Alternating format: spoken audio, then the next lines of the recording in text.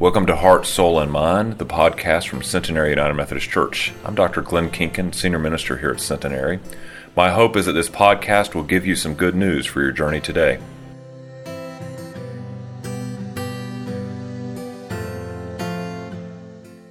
If you would join with me in your Bible or the Pew Bible in front of you, our text today comes from Paul's letter to the Philippians, the 4th chapter, verses 4 through 7. That's Philippians 4, 4-7. Let us now hear together the reading of God's Word. Rejoice in the Lord always. Again, I will say rejoice. Let your gentleness be known to everyone. The Lord is near. Do not be anxious about anything, but in everything by prayer and supplication, with thanksgiving let your requests be known to God. And the peace of God, which passes all understanding, will guard your hearts and your minds in Christ Jesus our Lord. My friends, this is the word of God for us, the people of God. Thanks be to God.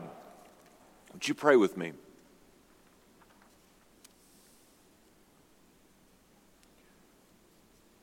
Mighty and gracious Lord, we gather this morning to hear your word read and proclaimed. Speak to us, O Lord, in ways that our hearts will be transformed, so we would leave this time with you not as mere hearers of your words, but as doers of your words. In your Son's holy name we pray. Amen. So in ancient Greek mythology, there is this immense battle that happens between the Titans and the Olympians. And it happens in the universe, and at the end of it, the Olympians prevail.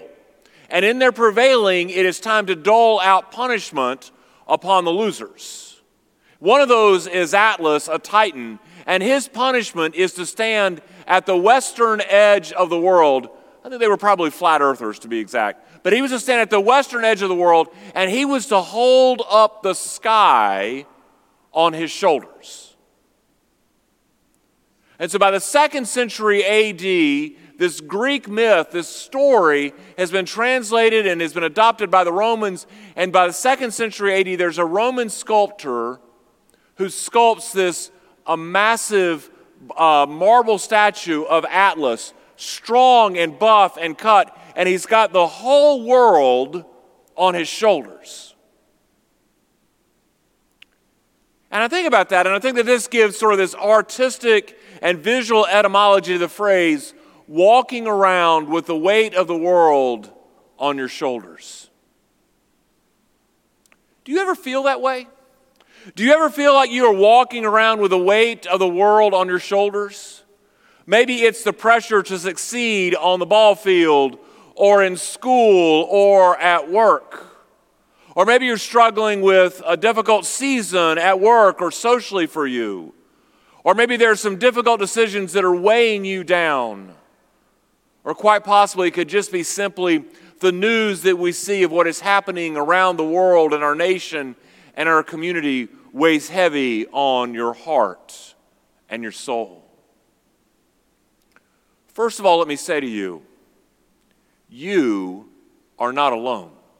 You're not alone in this. This is an all too common occurrence that right here in this sanctuary and worshiping with us online, there are many Atlases, many Titans in their mind or in their work or in their school or amongst their peers or on the sports field who are carrying around the weight of the world. It's not just you. But let me be very clear about it. This is not the life that God wants us to lead. This is not our best life. This is not the abundant living that Jesus came to show us.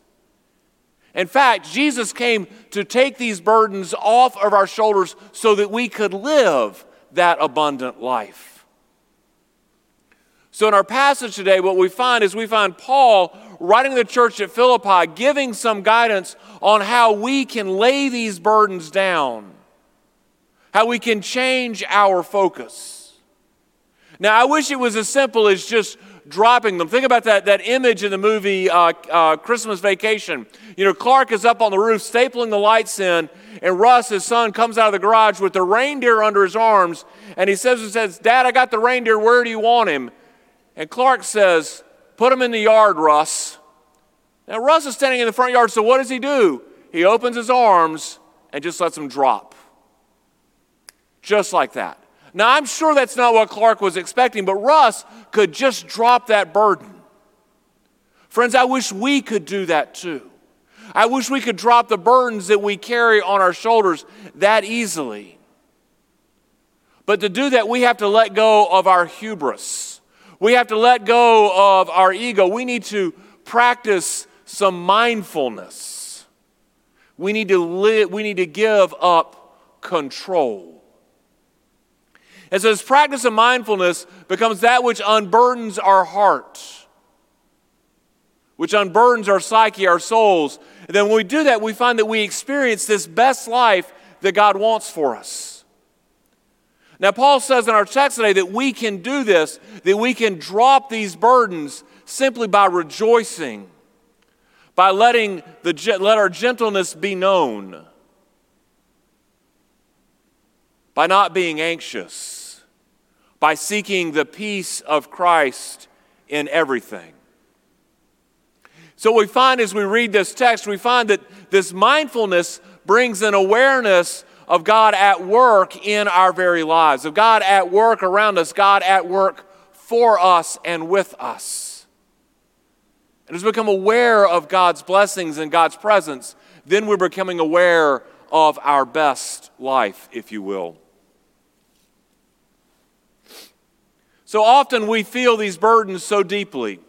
We feel them so deeply, we feel them so heavily because we've taken our eyes off the best life that we already know exists. Paul encourages us at the very beginning of this text to rejoice. It's this idea of gratitude and blessings. Remember, we talked about this last week, that part of our best life is finding our blessings, having gratitude for what God has given to us. So here's the pop quiz. You didn't think I was going to assign homework last week and then not check in to see if you were doing it, did you? Remember, our homework last week was every day at the end of the day to write down 3 blessings of your day, to write them down in a notebook. If you've been doing that for the last 7 days, you have 21 blessings that this morning you can look back on. Friends, if God gives us 21 of these blessings and gives us a blessing or more every day, gives us at least 3 a day, surely, why would we not trust God to lead us out, to take these burdens away from us? Paul encourages us to let our gentleness be known. This is about this idea of acting with kindness. My favorite bumper sticker says, "Be kind, you don't know what someone else is dealing with." Friends, we don't always know the burdens that others are carrying.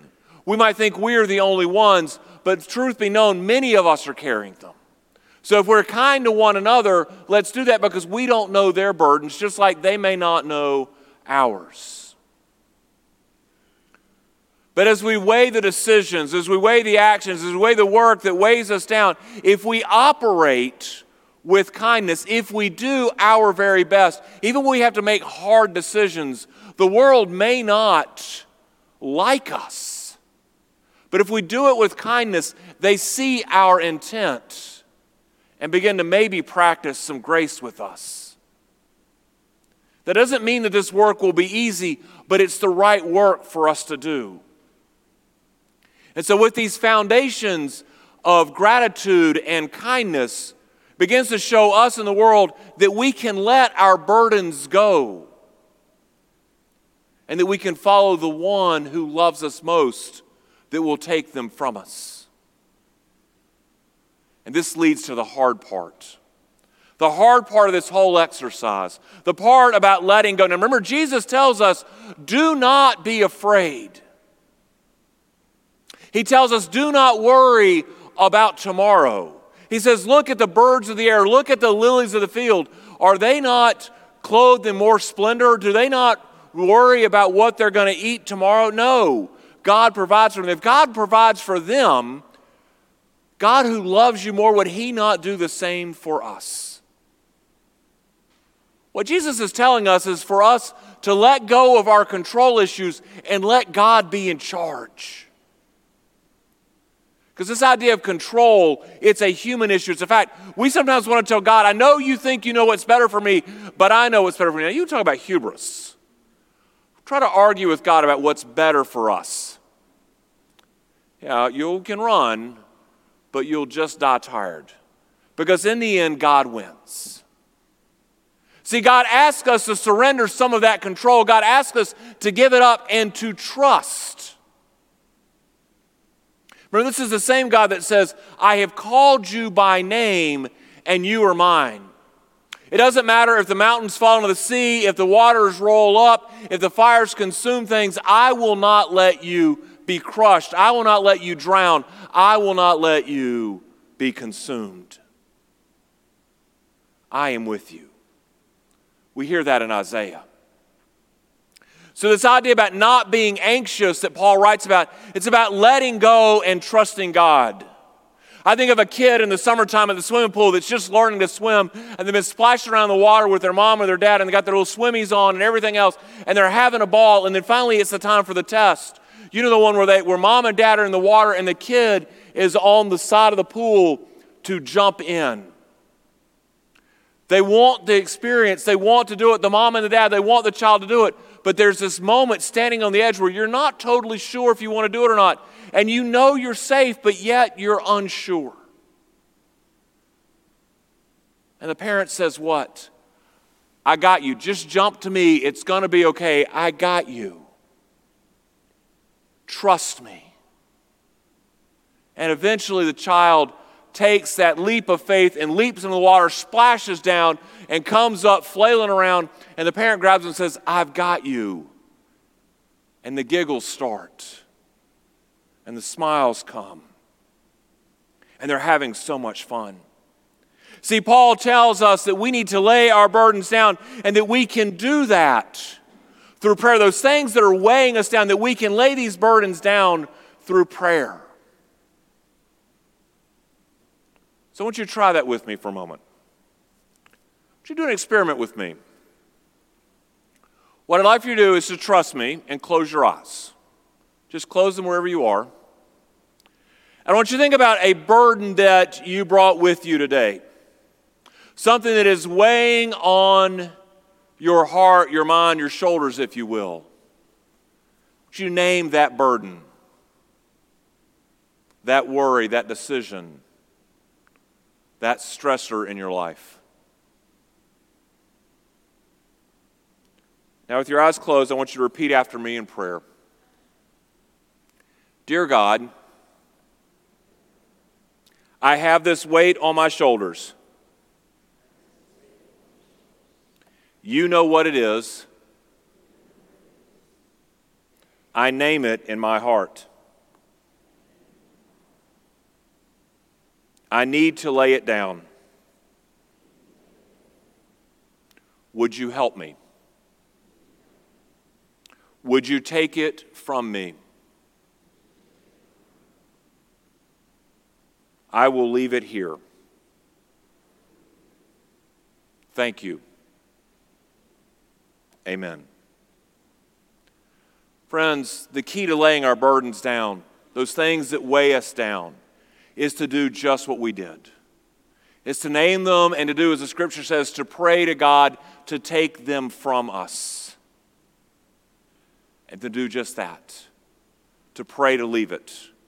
Now, it may be instant for some of us, and it may take a little bit of practice. But much like writing down the gratitude exercise, when we pray this prayer on a regular basis, what we will find is as we pray that we can begin to leave these burdens behind, that we can leave them right here at the altar of Christ, that we can leave them at the table of the Lord, and that they will be just fine right there, and that God will take that burden off of us so that we can go forth in abundant life. See, the more of the weight that we take off of our shoulders, the more that we let Christ who came to unburden our lives take it up, the more abundant life we experience. So in just a few minutes, we will come to the table. We will receive the meal of the kingdom, a piece of bread, a little bit of wine. And when we receive that, we realize the grace of the Lord that's been poured out upon us. But when you come forward, think metaphorically with me. Think about those burdens that are on your shoulders and think of it like a rock. And as you come forward, before you receive that bread and that wine, leave that rock right here at the front of the nave, right here at the chancel. And with your heart unburdened, receive the meal of the kingdom and walk out the doors of the church at the end of the service and leave it behind. Don't worry about it again, because the grace of Christ will take that from us. And in doing that, keeps our minds focused on the life of Christ, focused on the glory of Christ. And when we begin to do that, focus on that life and that glory, we begin to realize the abundance of living that God has provided for us by simply leaving the rocks behind and trusting in God in heaven, who loves you and me and all the world. In the name of the Father, and the Son, and the Holy Spirit. Amen.